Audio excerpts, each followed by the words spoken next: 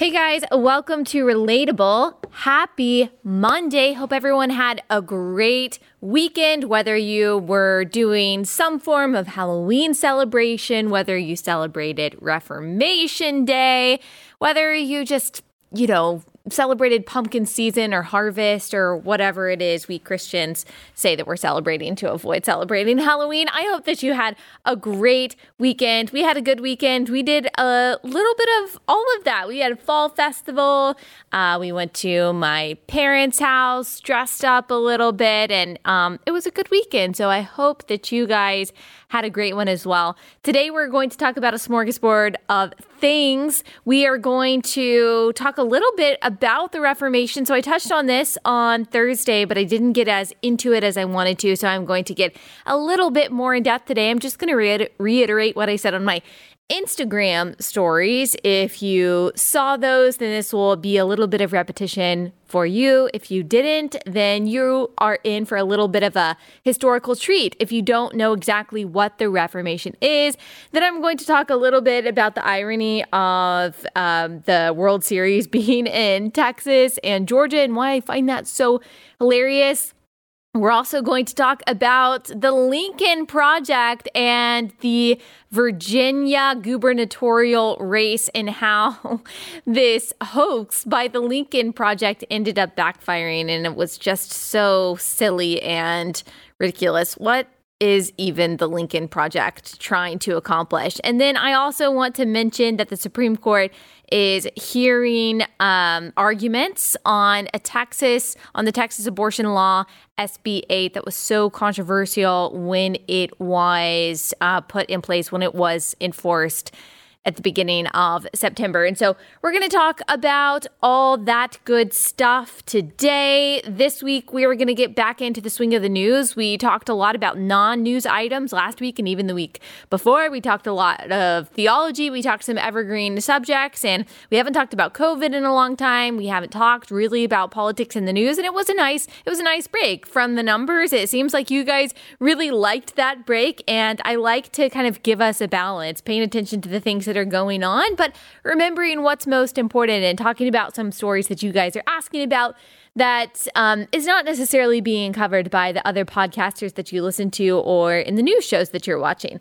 So first, let me talk about the Reformation a little bit. You guys know I am a Reformed Protestant. There are a lot of you guys out there who are also Reformed Protestants like I am. And there are a lot of you who are Catholics. And as I've said before, whenever I post a question box on Instagram, one of the questions that I get from my many Catholic followers is, why are you Protestant? Why aren't you Catholic? As if it's like this surprising thing that I am not Catholic, which I just find so funny. Because growing up, I grew up in Dallas, Texas, and there were very few Catholic people that I knew. Of course, there were Catholic people who live in Texas. There were Catholic, Catholic private schools. And I might have known, I went to a Christian school, maybe one Catholic person that I can think of that went to my Christian school, but I really didn't know anything much about Catholicism growing up. It wasn't until I went to college, which was in South Carolina, which is still very like Southern Baptist evangelical territory. But I went to this small liberal arts college, Furman University in Greenville, South Carolina. And lots of people would come from different parts of the country, the Northeast, where there's a lot of Catholicism. And so I had quite a few friends that were Catholics, and I didn't realize how much we really disagreed on, how much theology that we really did not see the same way. Like I'll never forget. I'm not saying that this is indicative of Catholics in general, but evangelicals are characterized by a lot of different things that we do growing up, like Awanas, like Vacation Bible School, all different kinds of things like that. Youth group. And I know that some Catholic churches have the same kind of things, but this is really a more historically evangelical tradition. And everyone knows John 3:16. That's just like the verse that you know. And at the bottom of like Forever 21 bags, I don't know if you guys remember this. I have no idea if they still have this. They used to have John 3:16, which is so random. And I remember saying that to one of the girls on my hall when I was a freshman in college who was Catholic. She and her roommate were both Catholic. And I said, like John 3:16. And she had no idea what I was talking about. Like not even what does John 3:16 say, but did not know what John 3:16 was, what I was even talking about. And I realized that that's not me trying to say that no Catholics know what John 3:16 is, obviously, or that they don't read their Bibles, but she still considered herself a pretty devout Catholic, always went to Mass and things like that, and yet didn't know what John 3:16 was. For me, in my Bible Belt upbringing, my Awana's Vacation Bible School youth group upbringing, that was very surprising to me. There are different emphases that Catholics place on church tradition and Mass and the Eucharist than what Protestants, the emphasis that Protestants mostly place on Bible study. Again, that doesn't mean that Protestants don't place any importance on church traditions and teachings and going to church, or that Catholics don't care about the Bible at all. But I would say they emphasize those two things, prioritize those two things differently. I remember the first time I saw people walk around with ash on their head for Ash Wednesday, and I had no idea what was going on. I am sure that I probably went up to several people being like, what? Was this for science class or something that all you guys were a part of? And you had to put this black smudge on your head? I had no idea. So when people ask me, why aren't you Catholic? I'm like, I didn't even know any Catholics growing up. I didn't even know any Catholics. But then, I had the pleasure of meeting a lot of different Catholics. I had a roommate that was Catholic in college and have learned a lot about Catholicism since then. And really, it's necessary to learn about Catholicism to know about why you're a Protestant. It is impossible to talk about the Reformation and the Protestant Reformation without talking about Catholicism. And when I talk about the Protestant Reformation, people think that I am attacking all Catholics. And I hate that language because that's not what I'm doing. It's not ad hominem attacks. There's a lot that I appreciate about my Catholic friends as far as, for example, their activism goes in the defense of unborn life. The Catholic Church has been much more unanimous, much more uniform, and much more out front on the issue of abortion, I would say, than in general Protestants have. Now, if you look at evangelical Protestants versus Catholics, evangelical Protestants are much more conservative politically, ideologically. This is according to Pew Research than Catholics are, but Catholics in general are very strong on the issue of life, whereas Protestants, I feel like there's not as much of a uniform theology surrounding that. So there's a lot that I appreciate about my Catholic friends, but there are some very significant differences that go all the way back, not just to the beginning of the Protestant Reformation around 1517 when Martin Luther nailed his 95 Theses. It goes even farther back than that, all the way to Wycliffe, which we'll talk about in a second. But there are some very key differences between Catholics and Protestants. And when I start talking about this, it's interesting. While there are a lot of Catholics who will reach out to me and say, I appreciate your perspective, here's where we disagree, there are a lot of people who get very upset and very angry. And I got sent this page of someone who is a Catholic talking about Protestants and really hateful, mean-spirited, just ignorant stuff about Protestants. And so I realized that there's still that age-old, centuries-old embittered battle between Protestantism and Catholicism when you get down to the nitty-gritty in some ways. Even though I don't feel any kind of animosity, those disagreements are there, and they are important disagreements. So let me back up a little bit. Let me tell you about Reformation Day, why Protestants celebrate it. I see a lot of Catholics saying, I have no idea. I don't know why Protestants would celebrate this. I understand you have your faith, but why would you celebrate the divorce of the church and splintering off into 40,000 denominations? This is such a tragic day. Martin Luther wasn't a reformer. He divided the church. You're supposed to reform the church from within. Well, that's a little misleading. Now, let me tell you why. And I'm going to just basically read the stories that I put on Instagram. So if you're watching on YouTube and I'm looking down, it's because I'm actually looking at the stories that I wrote. I had to take a long time to do this. My husband was like, this is taking you forever. I put a lot of thought into my stories whenever I'm explaining something. And so it'd be easier for me to just read what I already wrote than trying to do this extemporaneously. So on this day, yesterday, 504 years ago, Martin Luther, he was a German priest. He was a theology professor.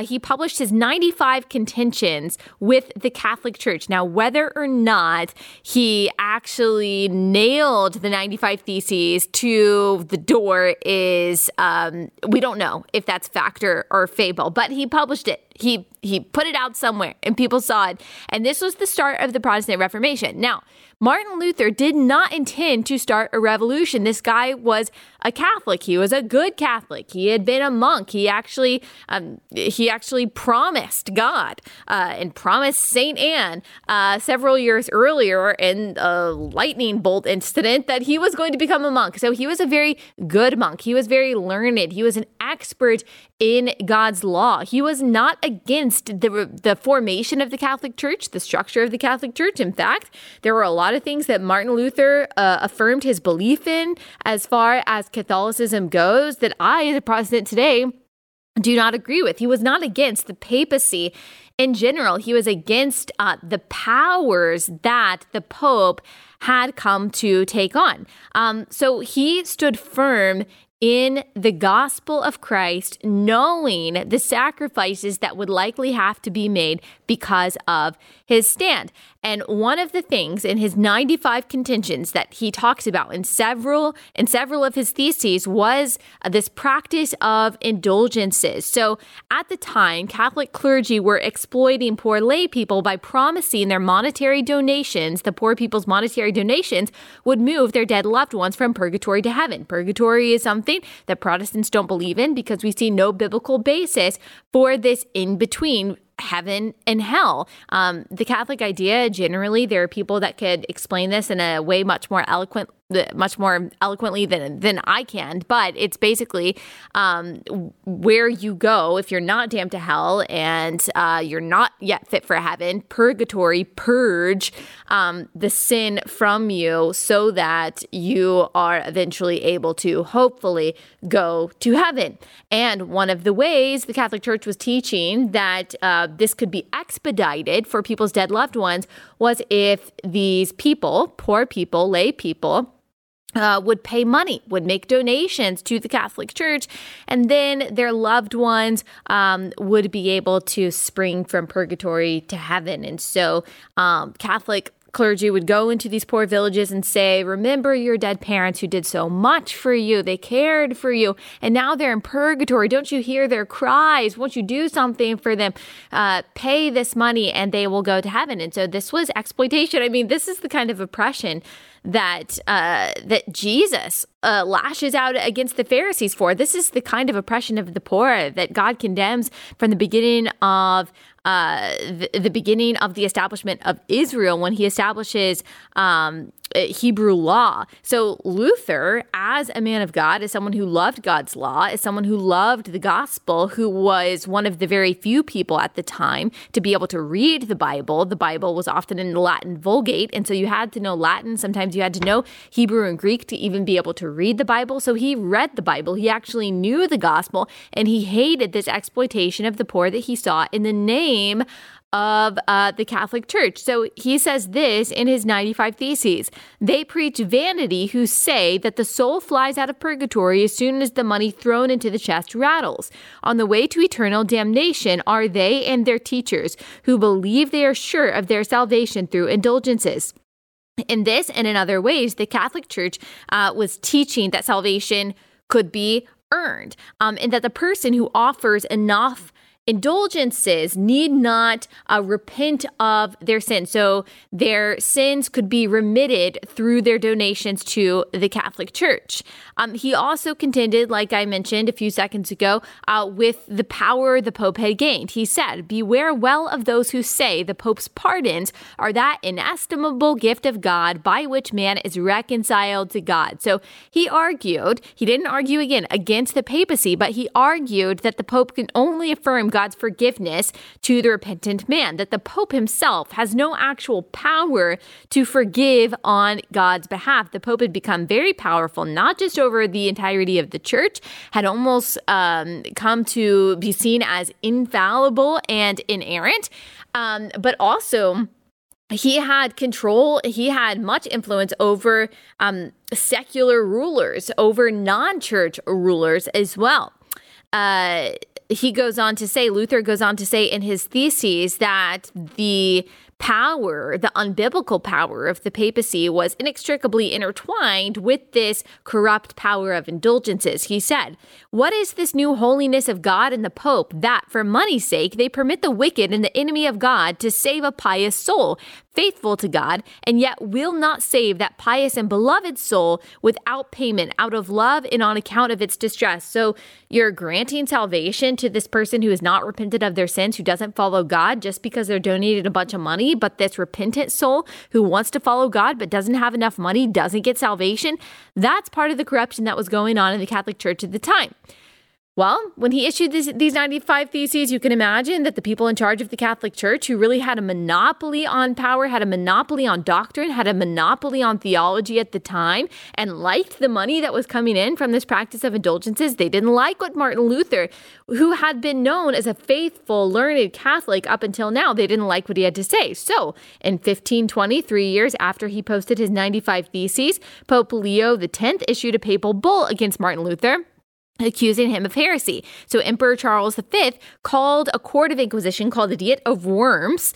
Luther was ordered to appear and renounce his teachings. And he was asked before the court if he would deny what he had begun to teach. And he said this, quote, "Unless I am convinced by the testimony of the scriptures or by clear reason, for I do not trust either in the Pope or in councils alone, since it is well known that they have often erred and contradicted themselves, I am bound by the scriptures I have quoted, and my conscience is captive to the word of God. I cannot and will not recant anything, since it is neither safe nor right to go against conscience. May God help me. Amen." Consequently, the Diet of Worms issued the Edict of Worms, officially labeling Luther a heretic and banning the reading of his writings. So book banning has been going on for a very long time. Luther firmly believed he couldn't recant what he had said, and he firmly believed that the average person had the capacity to understand the gospel and the scriptures. Most people, most Catholics at the time had not read the Bible because it wasn't made available to them.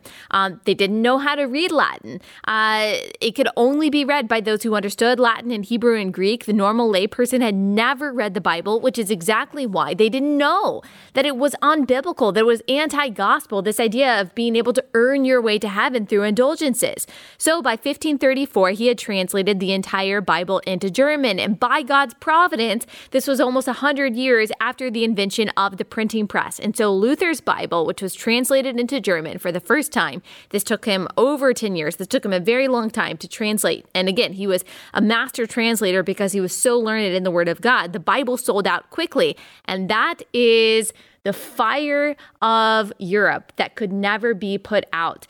So whether you are Protestant or whether you are Catholic, you have Martin Luther and other reformers that I'll talk about in just a second. You have them to thank for a Bible that is in your language.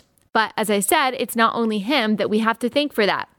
John Wycliffe, or Wycliffe, depending on how you want to pronounce it, he lived 200 years before Luther. He was actually known as the morning star of the Reformation. He also publicly railed against the Catholic Church. He was educated at Oxford. He was also an extremely brilliant academic. He criticized the massive power of the Pope, the unbiblical idea of transubstantiation, that communion becomes the literal body and blood of Christ. And I know I said this on Instagram, and I got a lot of people, a lot of Catholics upset about that, but that's a difference between Protestants and Catholics. We don't actually believe in transubstantiation. Now, maybe there are some Protestant denominations who do, but for the most part, Protestants believe that it is symbolic, and I know I am going to get direct messages about that. But this is something that John Wycliffe said, hey, that's not actually biblical, and to claim that you are partaking actually in Christ's body and blood, he actually called that blasphemy. So he affirmed that all doctrines and church authorities, not that they're not significant, not that they don't matter, but they have to be subject to scripture. That was a big difference between the Catholic Church and someone like John Wycliffe and the rest of the reformers and Protestants today. he affirmed that his affirmation. So his affirmation of the inerrancy of Scripture, the authority of Scripture over all teachers and teachings of the church, led him to translate the Bible from the Latin Vulgate into English. Now, you'll even get some contentions today about this. Catholics saying, Latin Mass is the Mass that really Catholics should be attending and things like that. And whatever, that's fine, but that really goes back to Catholics hundreds of years ago who did not want the Bible translated into the common language. They thought it really should only be in Latin. There was even a belief that if you didn't understand it, you weren't meant to understand it. But John Wycliffe made this brilliant point in the 1300s when he said, Englishmen learn Christ's law best in English. Moses heard God's law in his own tongue. So did Christ's apostle. So his point is, why shouldn't the average Englishman hear God's law in his language if the point is that we are supposed to be making disciples and have people understand the gospel themselves? So the Catholic Church's monopoly on Scripture and theology was over. And once the gospel got into the hands, got into the heart and the head of the average man, the world was never the same after that. So John Wycliffe, like Martin Luther 200 years later, did not mean to start some kind of revolution. He didn't even mean to start this worldwide reformation, but ideas have consequences. And then there was Catholic priest John Huss. He lived 1369 to 1415, so he was also before Martin Luther. He was also influenced by Wycliffe. He openly condemned the corrupt power of the Pope, as well as the sale of indulgences. His study of Scripture revealed to him that the Bible and the doctrines of the Catholic Church greatly diverged at the time. Huss was excommunicated, and he was actually burned at the stake for his teachings. A Huss actually means goose in his native Czech language, and he said this: "They will roast a goose now, but after 100 years, they will hear a swan sing, and him they will endure." So him they are going to listen to, that they're not going to be able to kill the goose or kill the swan that rises 100 years after they burn this goose. This man, John Huss, at the stake 100 years later was Martin Luther, and they weren't able to kill him as much as they wanted to. God providentially protected him. So after Luther came other reformers. That fire in Europe that he didn't mean to set aflame, but that couldn't be put out. And then there was the Genevan reformer of the reformers, and that was John Calvin. He wrote one of the most influential Christian works in history, Institutes of the Christian Religion. It sought to draw distinctions between the teachings of the Catholic Church at the time and the teachings of Scripture. And then from the teachings of Calvin and then other reformers, Reformed Protestants get the 5 solas, or the 5 alones. So the first one is sola scriptura, Scripture alone. And so that doesn't mean that we don't believe in the importance of teachers and teachings and traditions and things like that, but that we believe that only Scripture is inerrant and inspired by God. It is ultimately authoritative, and we get that from many places in Scripture, but one of them is 2 Peter 1:20 through 21.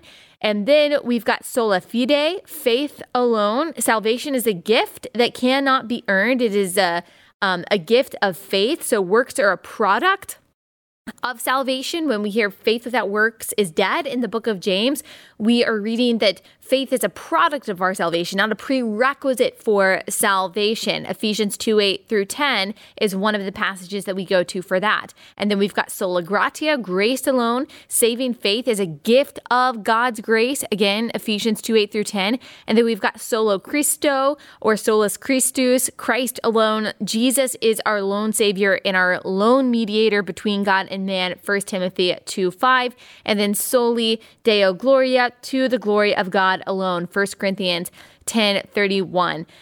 There's a lot more that can be said about the Reformation. There are so many questions that I would answer. There are so many misconceptions that I would like to address. And there's so much that I want to learn about the Reformation and the reformers that I don't know. One of the reformers, John Knox, he was a Scottish reformer. We've got his quote over here on the side. It says, resistance to tyranny is obedience to God.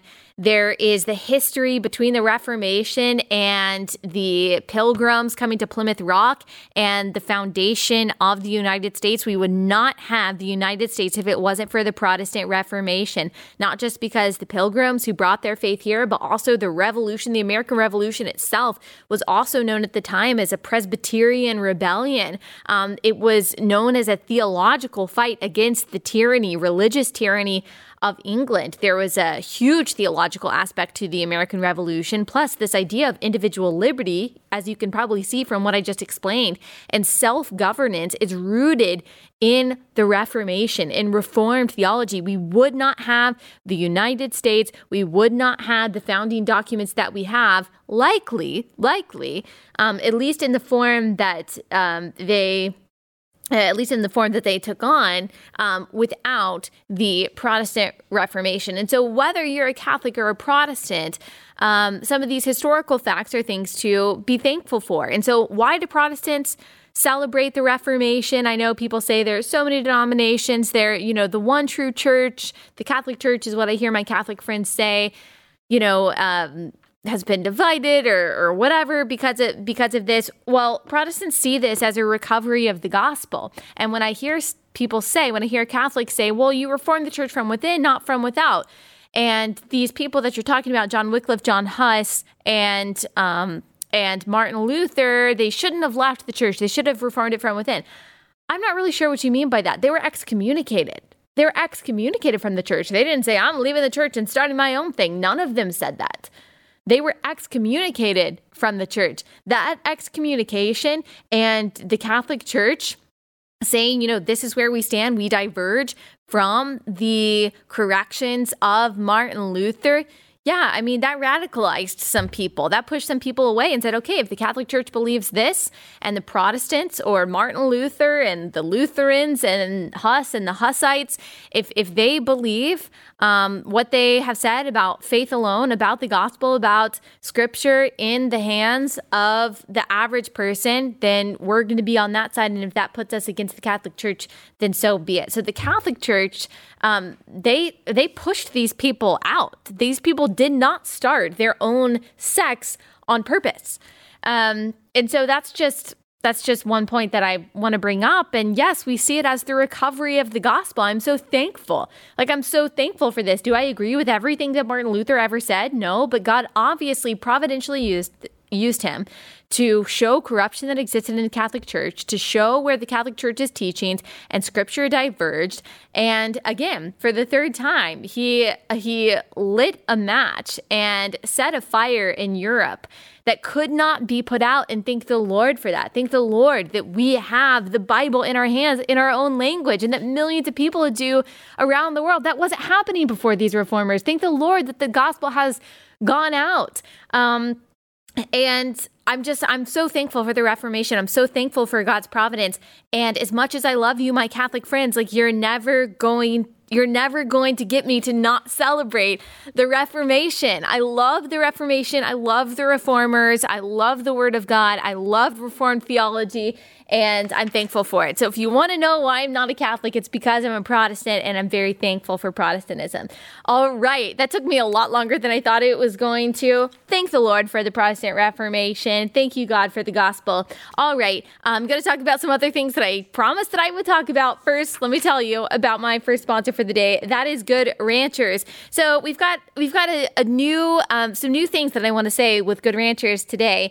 If you guys don't know, the farming industry in the United States is it's in a really dire place. 100,000 independent farms and ranches in the U.S. have shut down just since 2015, 100,000, because foreign meat is stealing their business and robbing you of the quality and flavor you deserve. And so our reliance upon global sources of meat has crushed the livestock industry, has crushed the farming industry in the United States. Good Ranchers really cares about this. They want to revitalize the farming industry in the U.S. and support the farmers that still exist. They want to support local American farms. They want to help you make great American meals for you and your family. They want to restore the American ranch and your meals to their former glory. Good Ranchers is here to put America first. They firmly believe this. This is in their heart. They're not just out there just trying to sell meat to make money. That's part of what they do, but they really care about American farmers and they really care about America in general. And so they want to prioritize the American people at the dinner table and to support the farmers that worked hard to raise the meat we eat. Good Ranchers upgraded their website to handle the increased traffic that has been generated from the listeners and viewers of my show. You guys, I've been talking about Good Ranchers for a while and you guys have delivered. Well, actually, Good Ranchers has delivered to you if we're going to get technical about it. You've gone to goodranchers.com/Allie. You've picked out the meat that you want. You've gotten the unmarinated chicken, unpremarinated chicken, and then you've gotten the pre-marinated chicken. That's chili lime chicken. And then you've gotten your T-bone steak, your filet, your ground beef, all that good stuff. It's been delivered to your front door and you've put it in your freezer and you have had excellent, high quality, grass-fed beef and better than organic chicken for your meals every night. And you've loved it. And so you've come back for more. And so you've generated a lot of business for American farmers. Guys, that makes a real difference. It's a win-win-win-win, I think, as Michael Scott would say. It's a win-win-win-win. Everyone is winning here. So if you have not gone to goodranchers.com/Allie and supported American farms by getting your meat from there, what do you have to lose? Honestly, it's so affordable. It's so convenient. Plus, if you use my link or my promo code Allie, you get 10 free bistro filet medallions with your order. That is like $100 value. So 10 free bistro medallions with your order if you go to goodranchers.com/Allie. That's goodranchers.com/Allie. You also get free express shipping and $25 off your subscription for life at goodranchers.com/Allie. So free express shipping, $25 off your subscription for life, and 10 free bistro medallions. goodranchers.com/Allie. Okay, just want to make a quick note about Texas and Georgia. So they're in the World Series right now. We've got the Houston Astros. We've got the Atlanta Braves. And if you're like me and you don't really follow sports, the World Series is happening. That's something that's going on right now. And since I am originally from Dallas, I'm obviously supporting the Braves. That's just how it is. There's, this just Houston-Dallas rivalry. So I've got to support the Braves. Also, more importantly, my husband's family is all from Georgia. They live outside of a couple hours away from Atlanta, but he grew up in middle Georgia and he was an Atlanta Braves fan, still is an Atlanta Braves fan. And so I'm a Braves fan for right now, even though the Texas Rangers will always be my team. I actually went to the World Series when I think they were playing the Cardinals when I was in college. My dad and I went to St. Louis. And so that was fun. So the World Series right now, I think we thought that the Braves could win it all last night, but now they're moving on to the next game. And the irony about all of this, the funny thing is, you'll remember the MLB All-Star game that was happening, a few months ago. I think towards the beginning of the year. I don't remember these kind of sports things.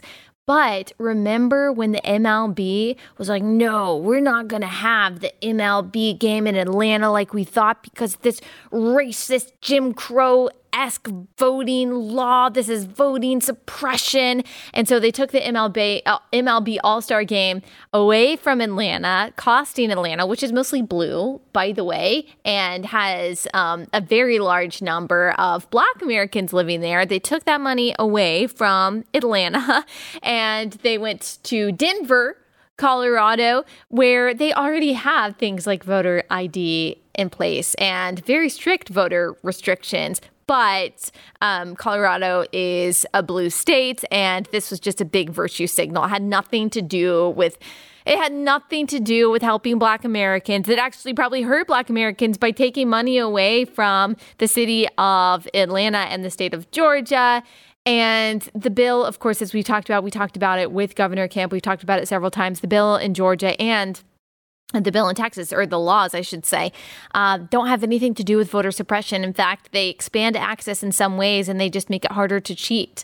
And so it has nothing to do with voter suppression. To say that it's anything like Jim Crow is, of course, just this crazy, hyperbolic, and I think offensive talking point that has no basis in reality. In the MLB, like other major corporations and other sports leagues, just wanted to virtue signal, well, now they are playing in both Texas and Georgia, and it's absolutely unavoidable. And of course, they're not saying anything about anything. If they really cared, if they really felt the way that they said that they felt about the racist states and the laws in Texas and Georgia, then I don't know. I guess they would change who won, who's in the World Series, or they would change where they played. But of course, they're not doing that. And so now my husband feels a little bit better about watching these baseball games. You know, he was a little jaded for a little bit, understandably, about the MLB because, I mean, you just got a bunch of red-blooded Americans watching baseball, and really you're going to make a stand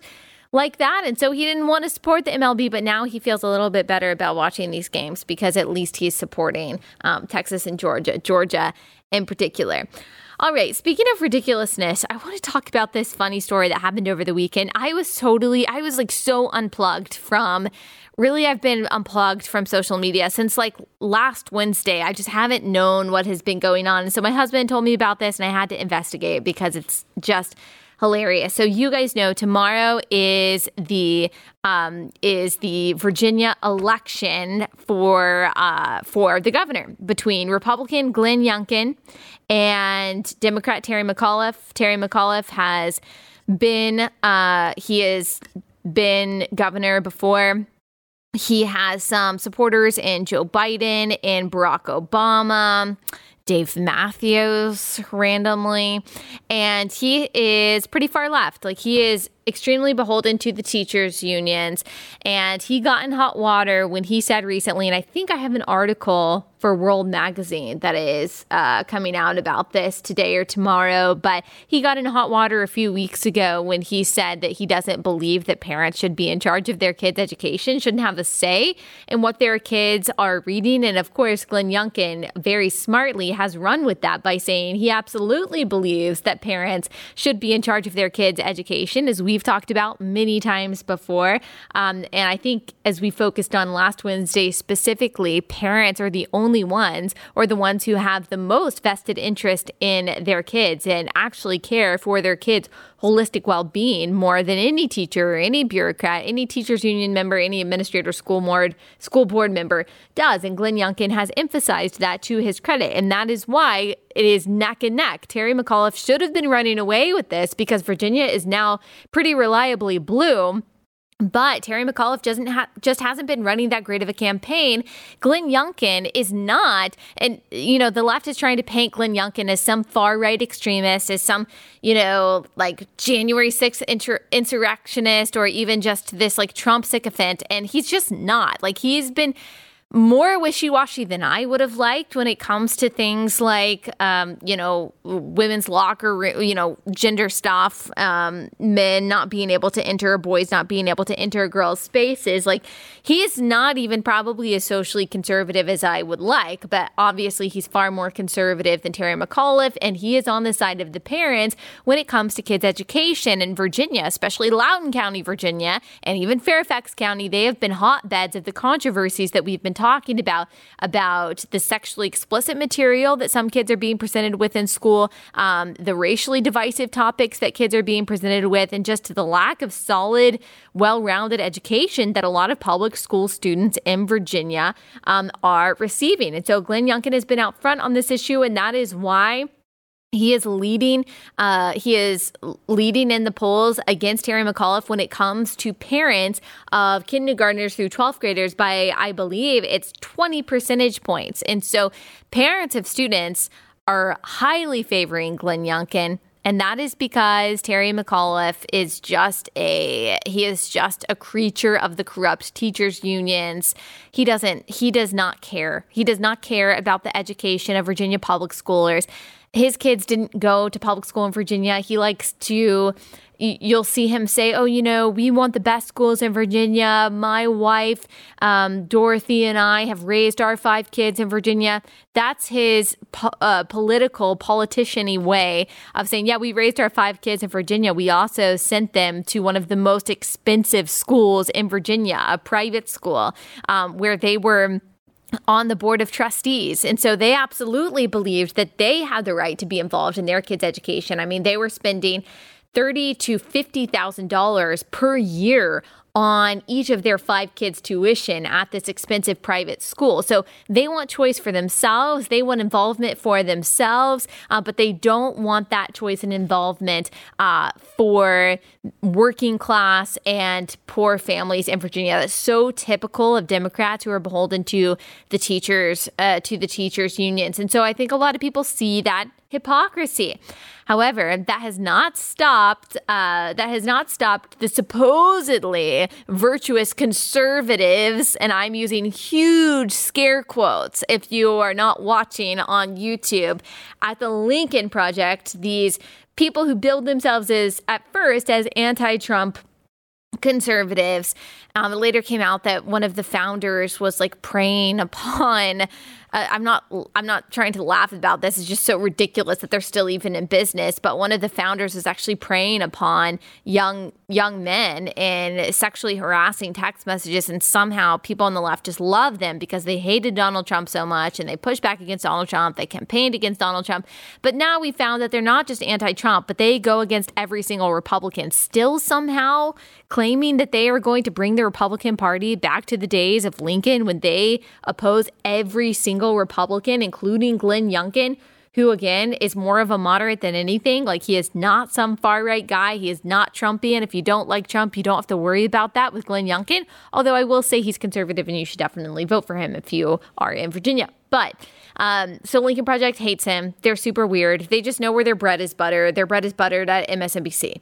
And you'll have someone like Eric Swalwell calling them, conservatives with actual integrity or honorable conservatives. They're not conservative in any sense of the word at all. I mean, they are grifters. There's one thing that I really agree with AOC on, and she said that the Lincoln Project are grifters and she doesn't trust them. That's discernment right there. I don't see discernment coming from AOC very often, but she realizes that she's not going to partner with someone like the Lincoln Project because they're just trying to make money. They don't actually have any principles. They haven't shown that at all. They go after whoever MSNBC wants them to go after. And so that's what they're doing with Glenn Youngkin. So over the weekend, they thought that it would be funny to put some people dressed in, I guess, what they thought, we'll put the picture up on YouTube, dressed in what they thought looked like white supremacists. And so there these 5 people, 4 guys, 1 girl wearing like khaki pants with white button-down shirts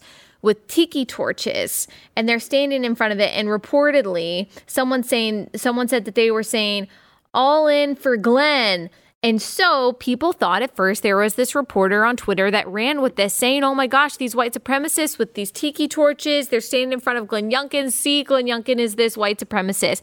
Well, as it turned out, Vice actually reported this, of all outlets. Vice is pretty solidly on the left side of the ideological aisle.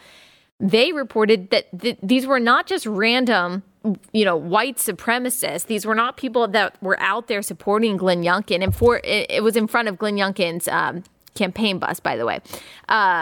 It was actually the Lincoln Project. It was actually volunteers from the Lincoln Project. And so this is what Vice reported. 5 people dressed like white supremacists who caused a violent Unite the Right riots in Charlottesville 4 years ago. They showed up outside of Virginia Republican gubernatorial nominee Glenn Youngkin's event in the town on Friday.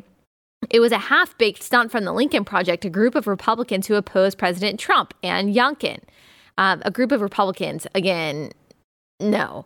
The Lincoln Project acknowledged they were behind the stunt after Vice News identified one of the people dressed in the photo in front of Youngkin's campaign bus as a low-level Democratic operative who has recently been working for Democratic sting operator Lauren Windsor's The Undercurrent. Lauren Windsor, she is this... she pretends to be like this undercover reporter that tries to trap Republicans and, and saying different things. And she works with the Lincoln Project, I guess, as some kind of communications coordinator or something like that. And she apparently organized this. And when the news first came out on Twitter that these so-called white supremacists were standing in front of Glenn Youngkin's campaign bus, when it wasn't known who they were, she was tweeting about it and saying, oh my gosh, I can't believe this. Well, as it turns out, she is behind this along with the Lincoln Project. It's so embarrassing for them. So it says her group has repeatedly gone undercover as conservative activists to goad politicians into saying what's really on their mind, and has also held events alongside the Lincoln Project in recent days. The Lincoln Project released this statement saying, today's demonstration was our way of reminding Virginians that what happened in Charlottesville 4 years ago. The Republican Party's embrace of those values and Glenn Youngkin's failure to condemn it.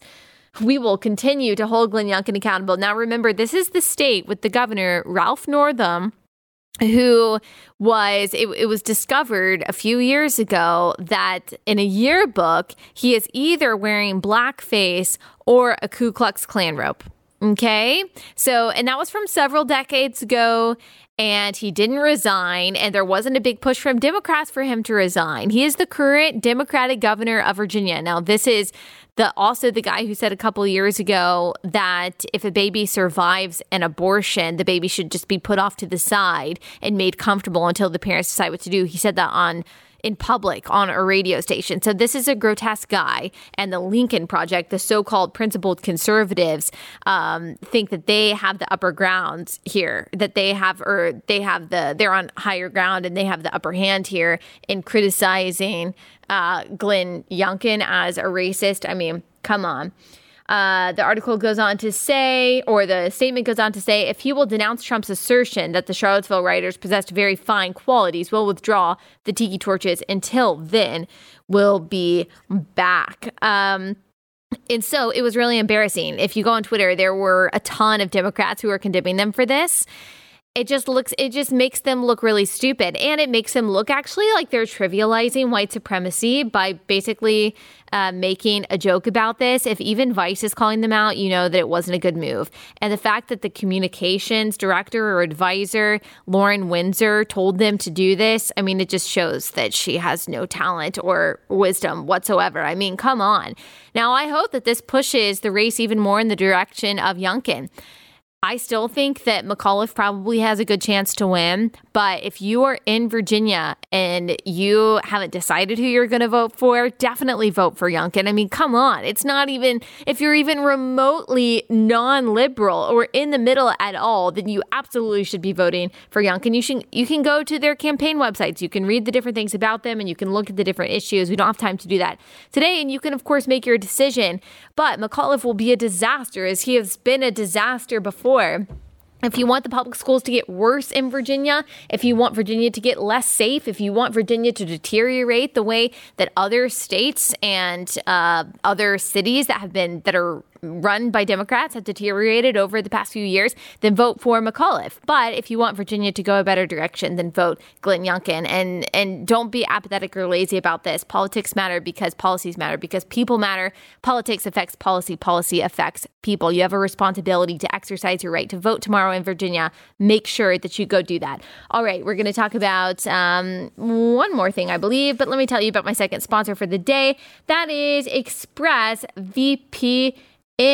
So if you care about your privacy online, which you absolutely should, then you need a VPN. The VPN that I use is ExpressVPN. Every time you connect to an unencrypted network in cafes, hotels, airports, your online data is not secured. Any hacker on the same network can gain access to and steal your personal data, your financial details, all your personal information. It really doesn't take a whole lot of technical knowledge to be able to hack someone.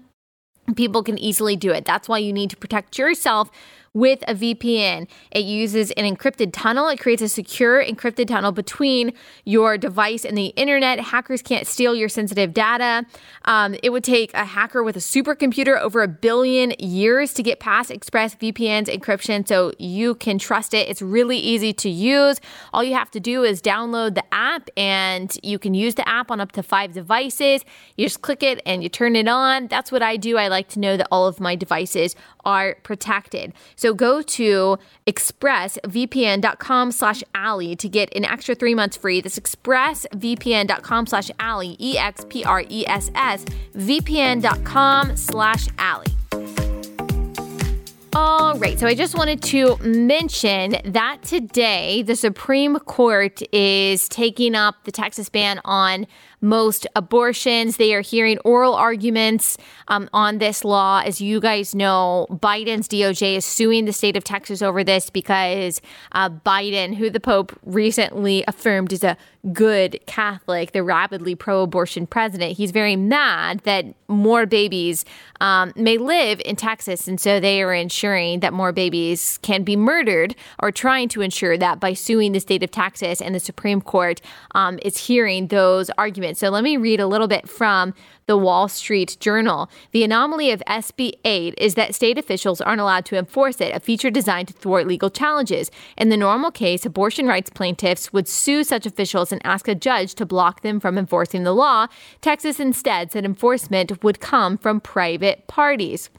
So if you want to know the ins and outs of SB 8 and what all that means, we'll link our past episode where we explained that and why it actually probably is going to be effective. I actually saw a recent study that showed that abortions have been cut in half over the past few weeks in Texas. Praise God.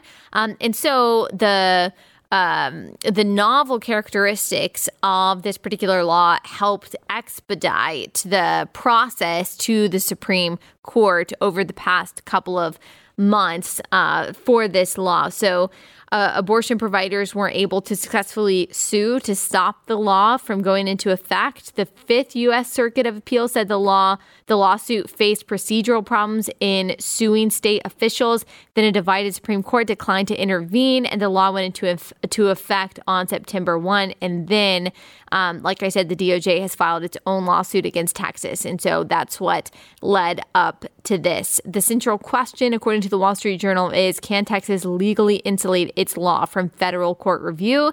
And can the DOJ validly obtain a ruling that blocks the state's legal apparatus and private parties from enforcing SB 8? So that's the issue that we are looking at. We will keep our finger on the pulse of that, and we will keep you updated on that. Of course, I am praying that the Texas law stays in effect. There's another law that's coming down the pipeline from Mississippi on December 1st that also seeks to restrict most abortions in that state. And of course, you'll hear a lot of people on the left very afraid of Casey v. Planned Parenthood being overturned, Roe v. Wade being overturned. Of course, it doesn't mean that abortion would be abolished. It means that it would go back to the states. That is a huge misconception that people have. So if you live in a liberal or a moderate state, you are going to be able to have an abortion. Not that I am celebrating that option, but it's not going to ban abortion. It's just going to allow states to do what their voters want them to do in regards to abortion. And the fewer babies that are aborted, the better, in my book. All right, I'm going to read one more ad for the day, then I'll say just a couple more things. And that is, the last sponsor for the day is Dwell app. It is a Bible app, and it's inspired by the psalmist's command that we must hide the word of God in our hearts. Dwell has built a beautiful listening and reading experience for the scriptures. With over a dozen new recordings of the Bible, they've handpicked voices that will engage and inspire you. And in case you were wondering, yes, they have the best versions of the Bible too, like the ESV, my personal favorite. They've also got NIV, NASB, KJV, all that good stuff.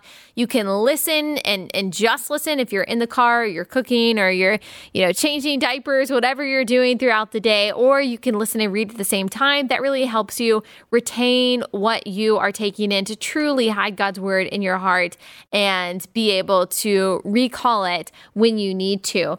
So go to dwellapp.io/relatable. When you do, you can get 10% off a yearly subscription, or 33% off Dwell for life. That means 33% off, or 33% off means you save $50. So that's a big deal. Go to dwellapp.io/relatable for those discounts. That's dwellapp.io/relatable. Okay, so there's a ton going on this week. Let me know. Gosh, I'm kind of tongue-tied today. It's Monday. I don't know. Maybe that's it.